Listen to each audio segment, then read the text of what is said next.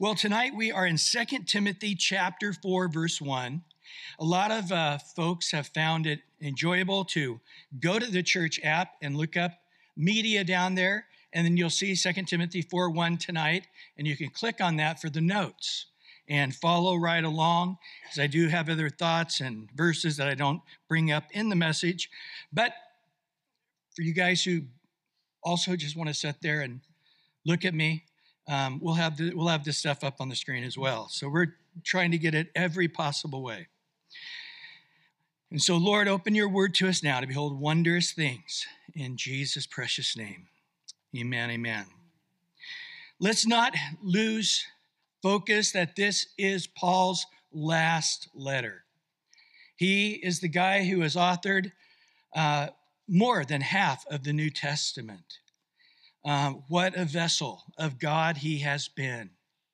He has been under arrest for many years. He was released for a short time, then rearrested and taken to Rome while he is waiting for Nero, Caesar, to make it back into town or get to him in the line of the judgments that he's making over his vast kingdom. But it ends up being years. Often it wouldn't be uncommon for somebody to die first before they'd have a chance to see Caesar. However, Paul would, and as we know, he'd be put to death. We're going to hear some famous words in this chapter 4 of 2 Timothy. I fought the fight. I finished the race. I'm already being poured out as a drink offering. The time of my departure is at hand. Judgment day is coming for Paul. He's going to be standing in a throne room, and there will be a judge. Now, in Rome, sometimes the Caesar would be the judge of the Olympics, and he would then be upon a throne called the Bema seat. But other times, he was the judge, a ruler of condemnation, sentencing people to death.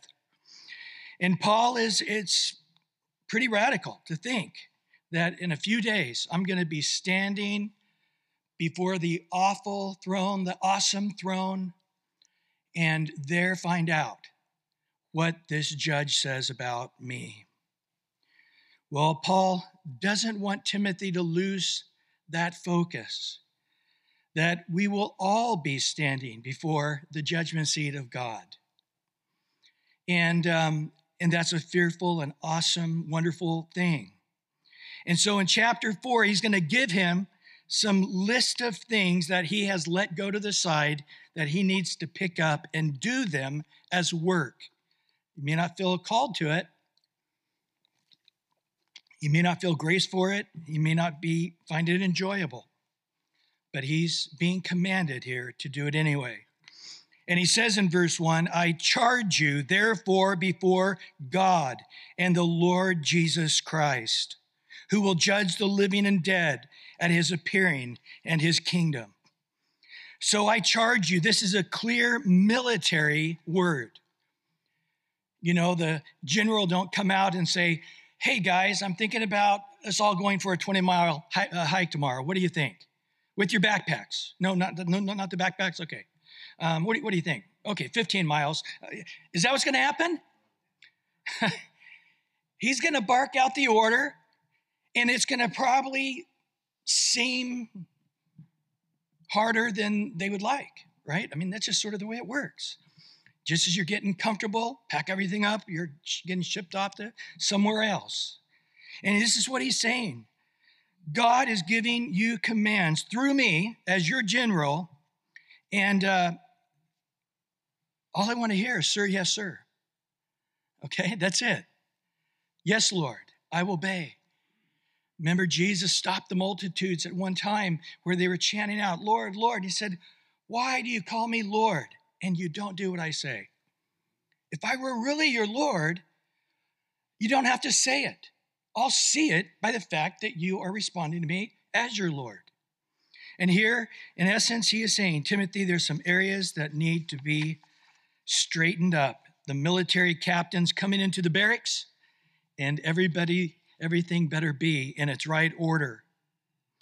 And so he makes it clear that God the Father and the Son, the chief and the commander-in-chief, are going to be there. Not Nero, not Caesar, not some man with some warped sense of justice, but God, who is a God, yes, of love, yes, of mercy, but of justice. Do we understand that? God couldn't exist. Love couldn't exist. Love couldn't exist without perfect justice.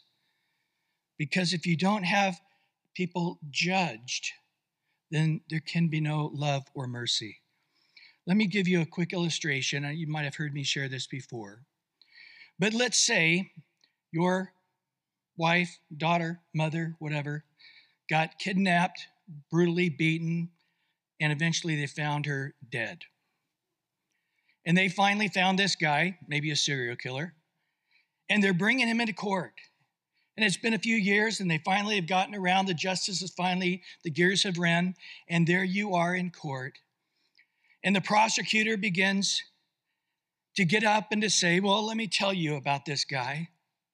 He has murdered, he has raped, he has tortured, And the judge there says, stop just a minute.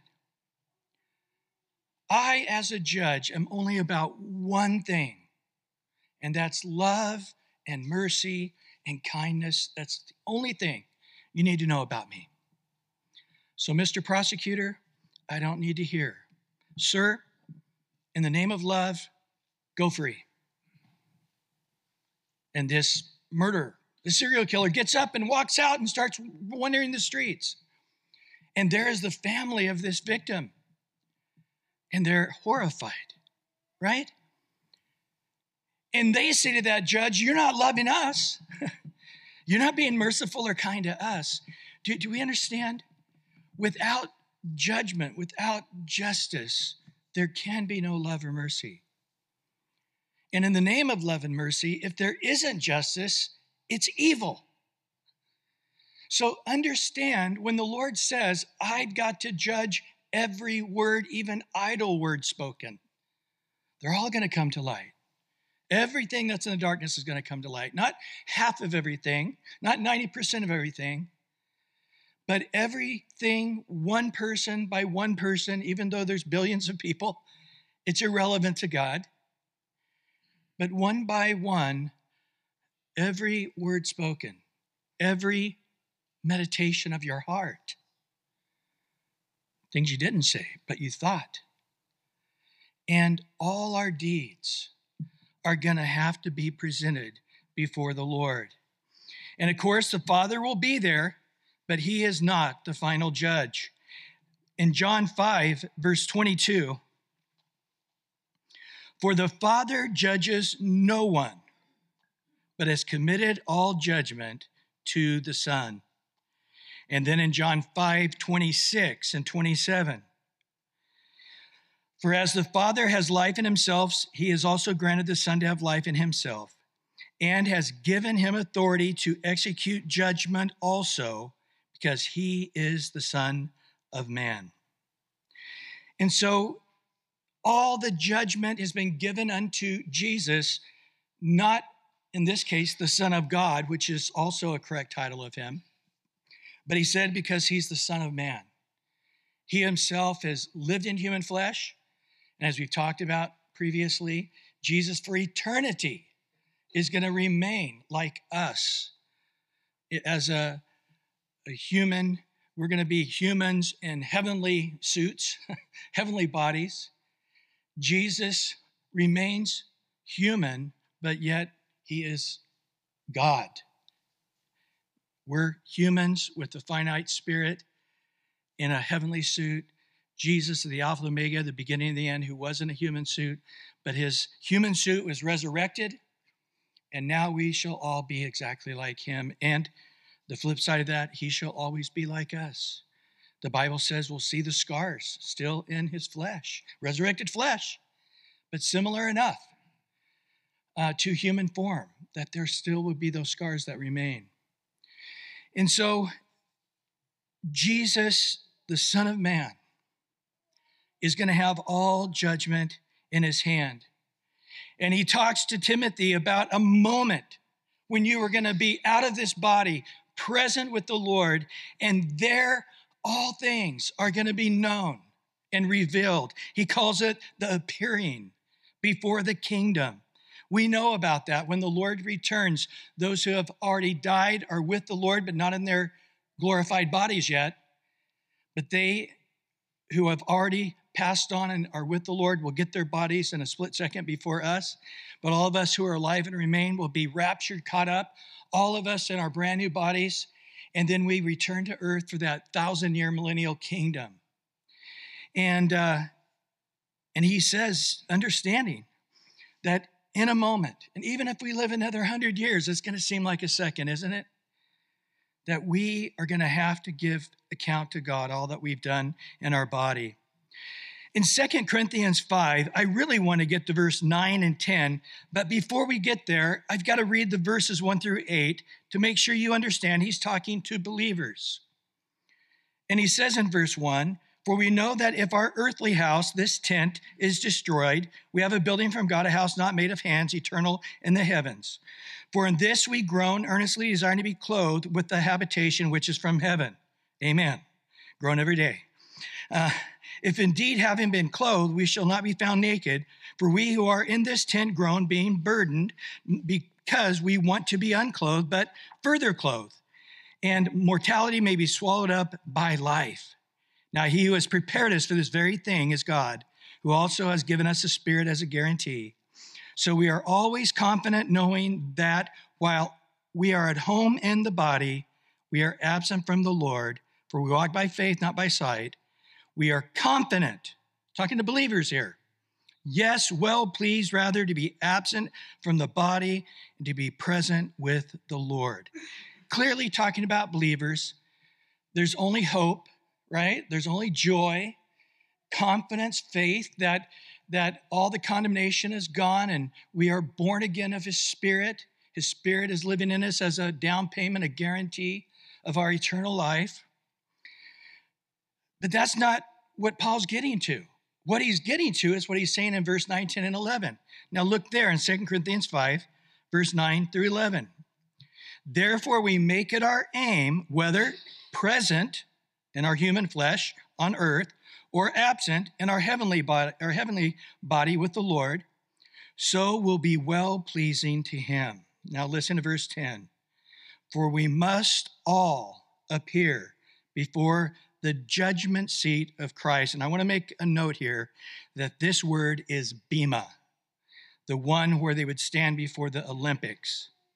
But nevertheless, in describing this judgment, he says that each one may receive the things done in his body according to what he has done, whether good or bad. So even as Christians, we do things that are bad, that God is going to take in account on that day of judgment. What's Paul's response to this? It's a sobering sense of awe. Notice what he says in verse 11. "Knowing therefore the terror of the Lord," the awesomeness of God. The fear of God is the beginning of wisdom. The fear of God is the beginning of knowledge. The sense of standing before God the Father and our Lord Jesus Christ, who's going to evaluate every word we spoke, everything we've done, good or bad. He says, "Therefore we persuade men, but we are well known to God, and also trust are well known in your conscience." You know that we live that way. Myself and Silas and Timothy and all the guys with us, we come to you and we walk as Christians. We are as weak as you. We want to sin as much as you do. We don't want to get up and a bunch of non-Christians and tell them they need to repent and get to Christ and through Jesus and his cross to receive eternal life. We don't want to pack it up and go to another town after we just got beat with rods in one town and we got stoned in the other one, and now we're heading off to the other one, which will probably get robbed and beaten or shipwrecked again. But he's saying, I know that, yes, there's no condemnation in Christ. Yes, I'm secure in my salvation. But I am also very much in my conscience on a daily basis that all the words I said today, all the things I did today, the imagination of my heart today, that on this day, February, what are we in? 26th? Huh? 20th? On February 20th, 2019, the Lord's going to flip that page and he's going to have a talk about it. And man, there's some months that I'm going to dread. I have some really bad report cards, you know? But there's other seasons of my life I'm going to be going, woohoo, this is fun. But Paul says there is this awesome thing that just covers me up like a wave of that day of appearing before the Father and the Son who has scars in his head and on his hands and on his feet in perfect holiness, with the cherubim and the seraphim flying around saying, holy, holy, holy is the Lord God Almighty. And therefore, it affects how we live on a daily basis. So there are two different seats of judgment. The one we mentioned, the Bema seat. The other one I want to talk about, which does not apply to us as Christians, but to non-Christians, is the great white throne of judgment. And I think we need to read this to, again, realize why we share our faith. You know, I think it's why we need to get unstuck with the idea of evangelism and discipleship, right? You want to be my disciple? Yes. Okay, be my disciple. And here's the first command. Go into all the world and make some more disciples, right? Teaching them to obey me. Well, in Revelation 20, verse 11 through 15, I saw a great white throne and him who sat on it, whose face the earth and the heaven fled away, and there was found no place for them. And I saw the dead, small, great, standing before God, and the books were opened. And another book was opened, which is the book of life. That's our book. But there is still another book, and the dead were judged according to their works by the things which were written in the books. The sea gave up the dead who were in it. Death and Hades delivered up the dead who were in them, and they were judged, each one according to his works. Then death and Hades were cast into the lake of fire. This is the second death. And anyone not found in the book of life was cast into the lake of fire. Then going on in chapter 21 of Revelation, those first 8 verses, and now I saw the new heaven and the new earth, and the first heaven and the first earth passed away. Also there was no more sea. Then I, John, saw the holy city, New Jerusalem, coming down out of heaven from God, prepared as a bride adorned for her husband. And I heard a loud voice from heaven saying, behold, the tabernacle of God was with men, and he will dwell with them, and they shall be his people. God himself shall be with them, and be their God. And God will wipe away every tear from their eyes. There shall be no more death, nor sorrow, nor crying. There shall be no more pain, for the former things have passed away.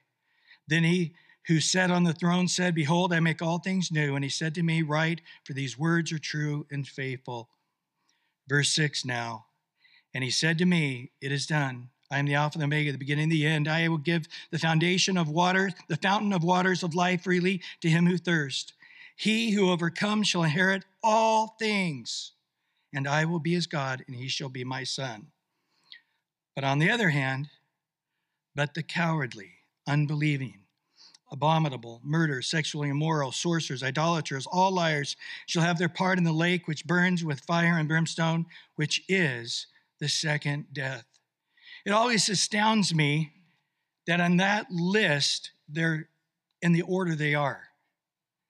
The two things that are most offensive to God is cowards, and secondly is unbelievers.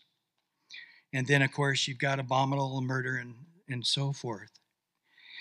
So that judgment seat of the condemnation of those who simply didn't believe, and that's why they lived an abominable, sexually immoral, idolatrous life. But then, right in the midst of it, he intertwines them both. As the Christians read, Revelation 20 and 21, they're like, oh, this is wonderful, the tree of life, the fountain of water. And then, the judgment of the wicked. It's not like there's one chapter on one and one chapter on the next. He interweaves it continually, I think, to give us that sense of joy and then that sense of disaster. That sense of joy in our salvation and the great sorrow. Those who didn't believe, and maybe they didn't hear to believe. We're going to talk about this in detail next week. But we say in heaven, after the tribulation is over, the millennial reign has come in, the millennial reign is end. And now we're standing before God at the judgment. We realize that all mankind is also standing before God for judgment. And we see what it means, the lake of fire, the place where they're going to weep and gnashing of teeth, the place designed for the devil and all the demons, but yet people that were our neighbors, that we worked next to. And maybe we only met for 2 minutes, but that was plenty. That's all God needed was 2 minutes for you to be a light, a salt, a witness. And there they are. It's interesting. We see a couple of pictures where they're not horrible people going to hell. Remember the story of Lazarus and the rich man. And Lazarus was poor, but he was righteous, and he went to the bosom of Abraham. The rich man into Hades, and it was a place like the dripping of acid. He said, Father Abraham, I can see you past the chasm. Could you please let Lazarus, I know that guy, he sort of owes me. He used to eat my garbage. I don't know what this guy's thinking, but hey, can he put his little pinky in some water and dip it on my tongue? And he said, no, not at all. And this man didn't curse or yell or spit. He said, well, forget about me. I have 5 brothers that are in the same state that I am, that will all end in this place as well. We don't see a hatefulness in him. We don't see a demonicness in him. We actually see that this man still has love for his brothers who are heading to the same Hades that he was in. And so he's telling Timothy, you understand there's a day of judgment for you. And you're going to have to give an account for all the things you said, but let's make it clear. Also, the things we didn't say when we should have. All the things that we did, but all the things that God had predestined beforehand that we should have walked in them and didn't. And then there's a judgment for the wicked. Simultaneously, I want you to realize, and we're going to see at the very end here in these first 5 verses, he basically tells him he needs to do the work of an evangelist to fulfill his ministry. That understand, by you not fulfilling your ministry, there are people that are going to be cast into that lake of fire. And that thought should overwhelm you. Well, there's more about this bema seat of Christ I want to talk about. Paul says it this way in Romans 14, verse 7 through 12. None of us lives to himself, and no one dies to himself. For we who live, we live to the Lord, and we who die, we die to the Lord. Therefore, whether we live or die, we are the Lord's. For to this end, Christ died and rose and lived again, that he might be the Lord both of the dead and the living. But why do you judge your brother, or why do you show contempt to your brother? Then Paul says this doctrine again to the Romans, as he did to the Corinthians. For we shall all stand before the bema seat, the judgment seat of Christ. For as written, as I live, says the Lord, every knee shall bow to me, every tongue shall confess to me. Catch this last sentence in verse 12. So then each of us shall give an account of himself to God. When people were not judging themselves correctly, and they were giving themselves a pass on some of their sins, while at the same time condemning other Christians for their sins, Paul really parses this out in Romans chapter 2, verse 1 through 11. Therefore, you are inexcusable, O man, whoever you are who judge. From whatever you judge another, you condemn yourself. For you who judge practice the same things. But we know that the judgment of God is according to truth against those who practice such things. And do you think this, O man, you who judge those practicing such things and doing the same, in a different way, a different form, but it's identical to God, that you will escape the judgment of God? Verse 4. Or do you despise the riches and his goodness and his forbearance and his long-suffering, not knowing that the goodness of God leads you to repentance? But in accordance with your hardness and impotent heart, you are treasuring up for yourself wrath in the day of wrath and revelation of the righteous judgment of God, who, verse 6, will render to each one according to his deeds. Eternal life to those who by patient continuance and doing good seek for glory, honor, and immortality. Interesting, his definition here, isn't it? He says there that there is a group of people that are going to eternal life, but as I look at them, they are ready for that day. By patient continuance, they're pushing through, plugging through. They're conscious of doing good works, seeking that day when I stand before the bema seat of Christ and I have sacrificed. I've given my body as a living sacrifice. I've looked at my vessel to keep it in sanctification and honor, sanctified, set apart for the master's use. Why? Because I know that day is going to be here. It's going to be here in a second. Man, I can remember my high school graduation. I just remember pinching myself like, is this a dream? And then my college graduation. A week later, getting married. Then the first baby. Then the second. And I mean, it's just like, it just is a thing that, did it all take 1 second? Or did it really take 50 years? And now all my kids are in their 30s. It's shocking. I remember people used to tell me, oh, all my kids are in their 30s. Like, wow, you are really old. But we know it. We know this, don't we? I mean, we're going to be standing in line, bumping each other, going, Brian just preached on this, said it'll seem like a second. It was 30 years ago, but man, it's just like you said, it's a second. And he goes on to say in verse 8 of Romans 2, but those who are self-seeking do not obey the truth, but obey unrighteousness, indignation, wrath, tribulation, anguish on every soul of man who does evil, of the Jew first and also for the Greek. But he comes back, but glory and honor and peace to everyone who works what is good, to the Jew first and also to the Greek. Listen to this final statement. For there is no partiality with God. It's clear to God.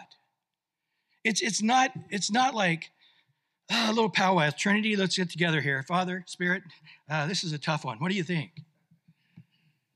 It's clear to him. And you know what? To those who are called to be God's sheep, it's clear to them. They're hearing God's voice. They're obeying him. They're thinking every day, I'm seeking first the kingdom of heaven and his righteousness. There is just a sense that the Lord could come any moment. There's a sense that if this person doesn't come to Christ, who I've come to love, who works next to me for the last 10 years, doesn't come to heaven, it's going to be horrendous. I know for myself with my kids. My kids not going to heaven, I would be in a place of torment. I'm thankful that all 3 of my kids are following the Lord, but it hasn't always been that way. And I'll tell you, I was sorrowful, even in the midst of great successes in my own life. Just the thought that they are not walking in obedience. I know they're still claiming to be Christian, but they're not walking in obedience. And if the Lord were to come today, it's a scary thing. I don't know. When people say, hey, Brian, can you do this funeral for my grandpa or my dad or whatever? It's like, yeah, I know you. I don't know them. Tell me about them. And of course, the question is going to come up, were they a Christian? Oh, yeah, we were flipping through a box of books and I found a, vacation Bible school thing when they were 7 years old that said, yes, I received the Lord.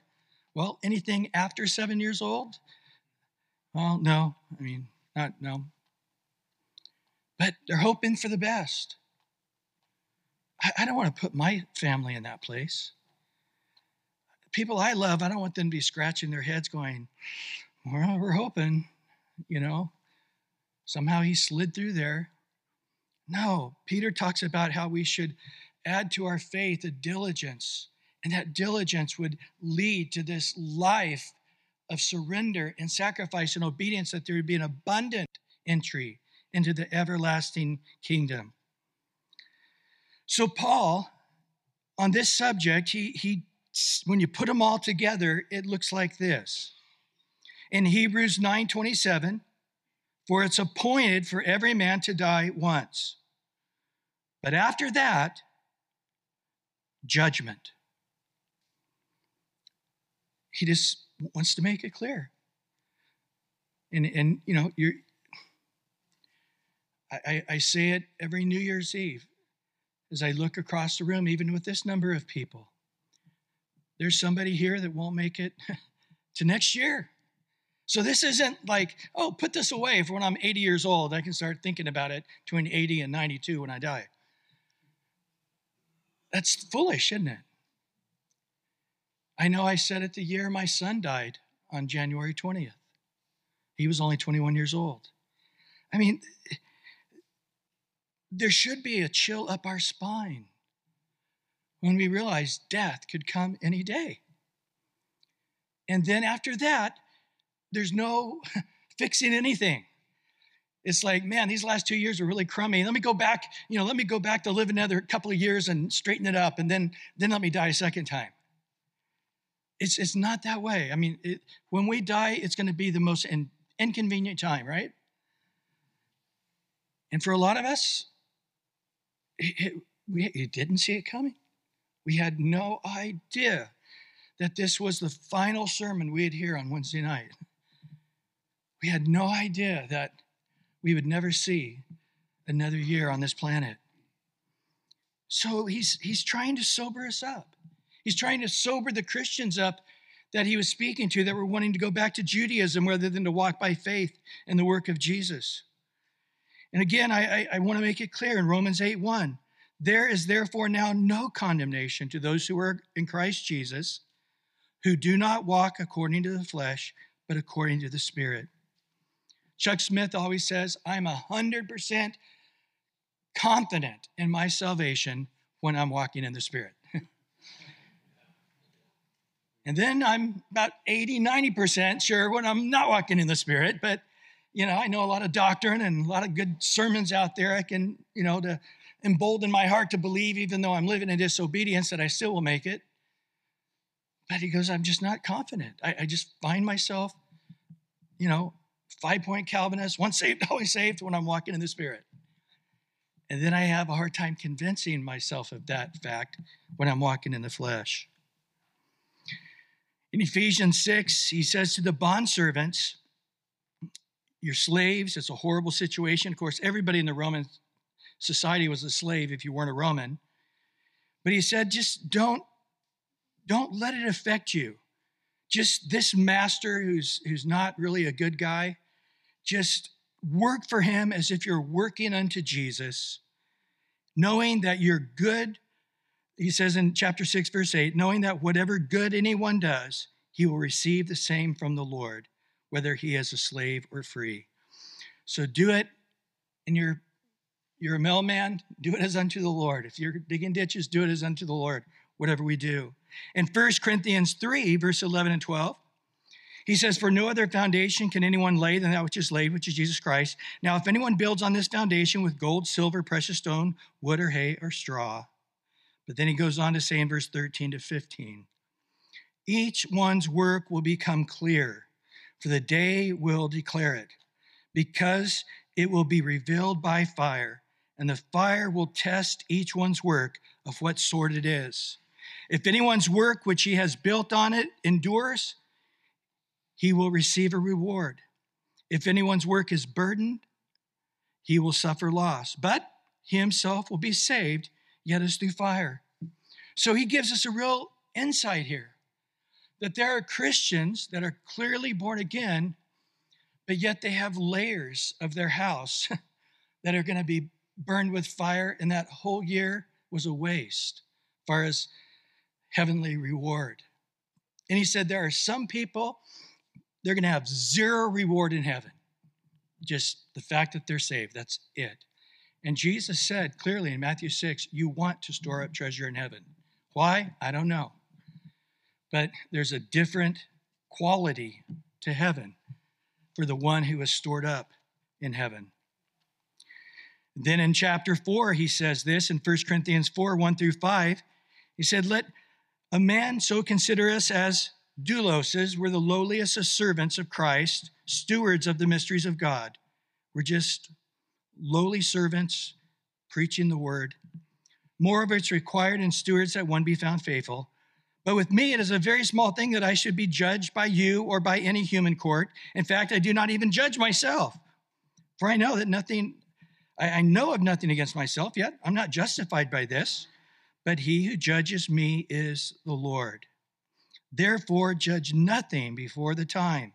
Until the Lord comes, he will both bring to light the hidden things of darkness and reveal the counsels of the heart, that each one praise will come from God.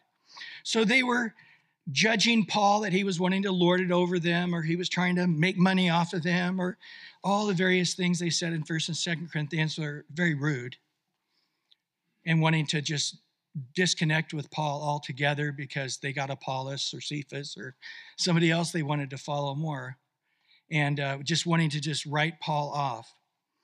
And Paul says, you're making judgments about me, and it's only one judgment I'm worried about, and that's before the Lord. And I don't know of anything. That doesn't leave me off the hook, because God's going to look at a very deep part of my heart that I can't even see. He's going to look at what I'm doing and the motives of why I'm doing it. You know, some guy's driving down the road and he sees a pretty girl with a flat. And he's like, oh, well, man, I'm a good Samaritan. 2 days later, he drives by and he sees some, ugly pot-bellied fat guy. And he's like, I wish I could stop, but I'm such in a big hurry. We don't know all what's going on in our hearts, right? But God does. Well, in 2 Corinthians chapter 4, verse 16 to 18, therefore we do not lose heart, even though the outward man is perishing, yet the inward man is being renewed day by day. For our light affliction, which is but for a moment, is working for us a far more exceeding and eternal weight of glory. Why we do not look at the things that are seen, but the things which are not seen. For the things which are seen are temporary, but the things which are not seen are eternal. So we see as Paul goes into 2 Corinthians 5, where we talked about the body and therefore knowing that we must all give an account, good or bad, what we've done to the Lord, talking to believers. There's this sense of awe that is actually going to happen. Now, before I go on, just a few more verses here. I find that this teaching, this doctrine, doesn't go as clear to Christians in various churches that I've taught at. And they're sort of bewildered going, I've never quite heard this before. And it's right here in the scripture, isn't it? I mean, there's really not a debate on it. As far as the condemnation, God's taken that and it's forgotten, he says, buried in the deepest sea. But yet, for reward or lack of it, there's this sense of tension. This is why the Lord said the rapture could be any day or any hour. Paul thought it could be in his lifetime, as we read in 1 Corinthians 7. Why? Because we need that tension.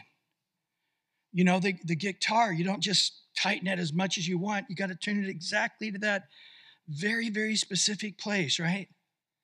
But yet the tension on that one string is horrendous.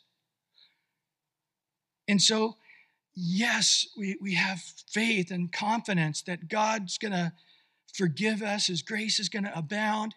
And if we sin, he's our faithful and wonderful high priest that's going to give us all the grace and mercy we need. And yes, that's true. That's one separate pillar. But there's this other pillar that says, you are made in my image. Understand, you have a perfect free will, as much as God has a free will.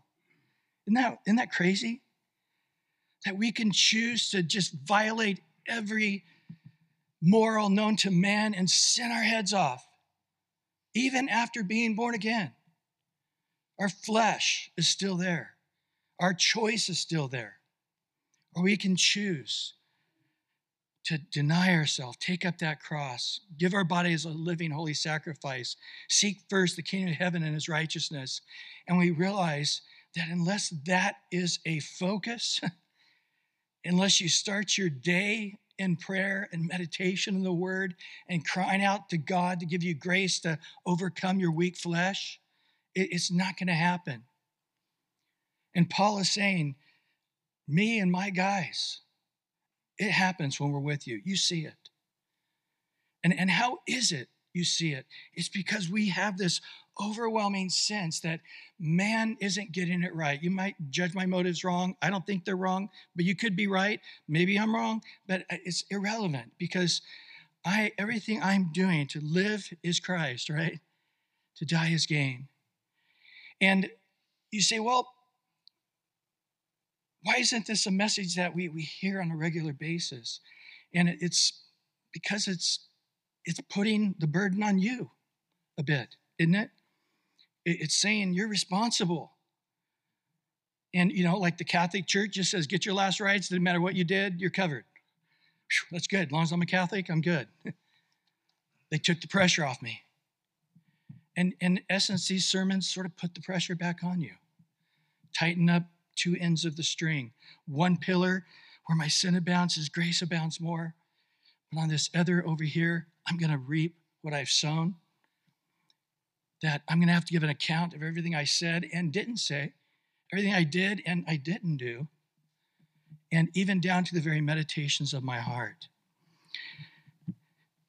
The persecuted church, they don't have to worry about this. If you're in an underground church in Russia or China like it used to be, or nowadays in the Muslim world, believe me, every day you are very conscious that I better live for Christ or this is really stupid because these guys are going to kill me.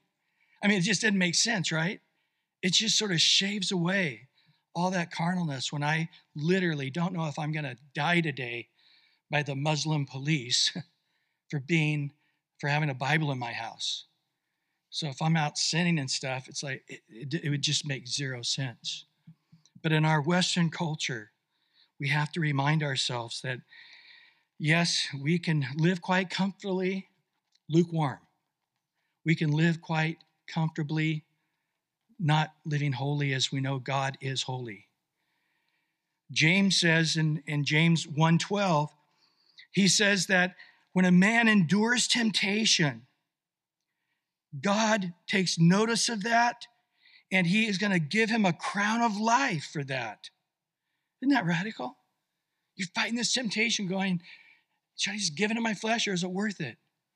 And God is saying, trust me, on that day of judgment, when I come to that place to say, you have fought temptation and have overcome, and there is a prize for that, a crown of life.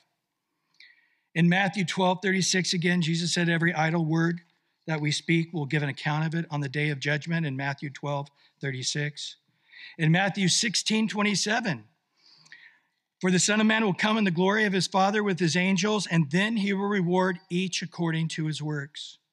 In Matthew 18:4, therefore whoever humbles himself as this little child over here crying, is the greatest in the kingdom of heaven. In Revelation 2:7, he says, if we overcome, we'll eat of the tree, that he will give us a tree of life in which we can eat from in the paradise of God. Hey, I know you got a crown. Yeah, you don't. Hey, is that your tree? Yeah, that's my tree. I get to eat of it all I want, right there in the middle of the paradise of God. You say, well, what do these things mean? I don't know. Paul said, I can't even begin to talk about it. John was commanded by God to talk about it, but he sort of leaves us wondering, going, wow, a tree, that doesn't seem like a great reward. But this is a tree of life, and it is a great reward. In Revelation 2:10, again, he says, those who are faithful until death will have a crown of life. In Revelation 2:17, who overcomes will eat of the hidden manna. Isn't that radical? There's a special manna food for certain people. And then he said, I will give him a white stone, and on that stone a new name written, which no one knows except him who receives it. So again, right now it said, okay, I get a stone, I get a tree, I get a crown of life. I get a special name written on it, just only me and Jesus know. And so on earth, we don't really have things to equal this to, do we?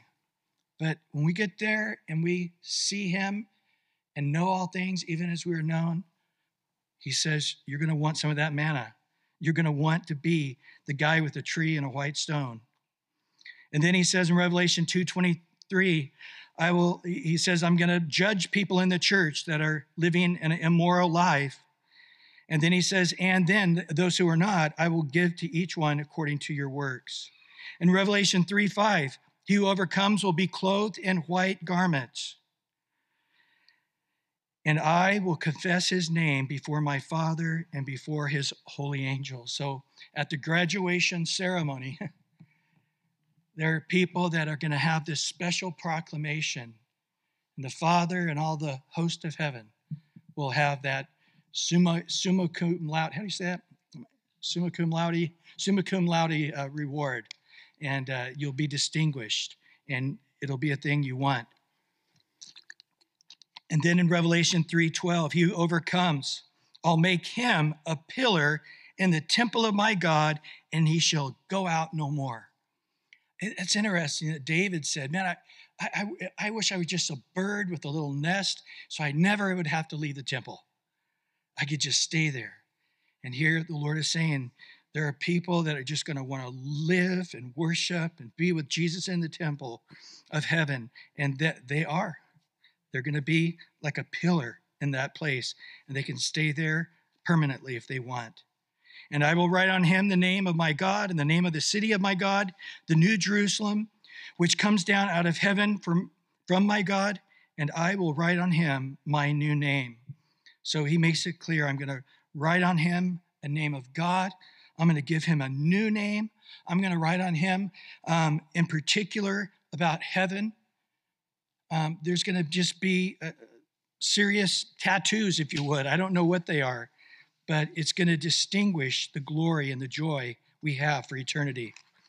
Revelation 3:21, he who overcomes will sit with me on my Father's throne. That's radical. People in the pillar in the house of God, other people sitting there with Jesus upon his throne. In Revelation 22:12, behold, I am coming quickly, and my reward is with me to give to everyone according to his works. We're now at the very end, last chapter of the Bible. And Jesus is saying, Christians, that day may be hard for you to imagine. It may be hard in the midst of all the busyness of your life to think about. You can't say to a 5-year-old kid, well, eat your vegetables, and when you're 16, I'll help get you a car. It's just not going to motivate them, right? They got to be mature. And the less mature they are, the quicker you got to give the reward, right? If you eat all your vegetables, you can have a dish of ice cream. When? Immediately after. If you can't say tomorrow. Tomorrow doesn't mean anything to them. But as we mature, we say at 20 years old, I need to start putting money into the retirement account so when I'm 60, I have some money. That's a hard thing for people at their 20s to get it, that, hey, you'll be 60 tomorrow. But maturity gets it. A little bit of money put away now, a lot of money later. And it's hard to give up that little bit of money right now because I need it. But I just have to put it away where I can't see it or use it for some far, far decades and decades away, which I can't even imagine being 60, right? But that's maturity, and it's hard to do. And so in the same way, as believers, he's saying, guys, final word here. Get it. It's going to happen quickly. It's not going to seem like a long ways away when you're standing before me on that day. And my joy is to give you as much as I can. Let me have that joy. Well, finishing up here in 2 Timothy 4:1, going back again. I charge you, therefore, before God and the Lord Jesus Christ, hopefully this means a lot more to you now, who will judge the living and the dead at his appearing and his kingdom. We're going to look at this next week, but in verse 2, preach the word, exclamation point. Be ready in season and out of season, convince, rebuke, exhort, all long-suffering and teaching, for the time will come when they will not endure sound doctrine, but according to their own desires, because they have itching ears, they will heap up for themselves teachers, and they will turn their ears away from the truth and be turned aside to fables. But you, here's the command, I charge you, I command you, be watchful in all things. Jesus said that about the end of the last days, didn't he? Endure affliction, do the work of an evangelist, fulfill your ministry. Well, Lord, we come before you right now, and we ask that you'd help hide these things in our hearts, that we don't sin against you. We ask right now that your word tonight would be a lamp unto our feet. There's some that are being tempted, and they're not thinking about that day. They're not thinking about the reward or the lack of it. They're letting their lust, their greed, their anger, their bitterness, whatever it is, make it so this day, that's the only one day it counts right now. That's all we have to worry about is one day at a time. Be to the praise, the glory, the honor, and at the coming of your kingdom.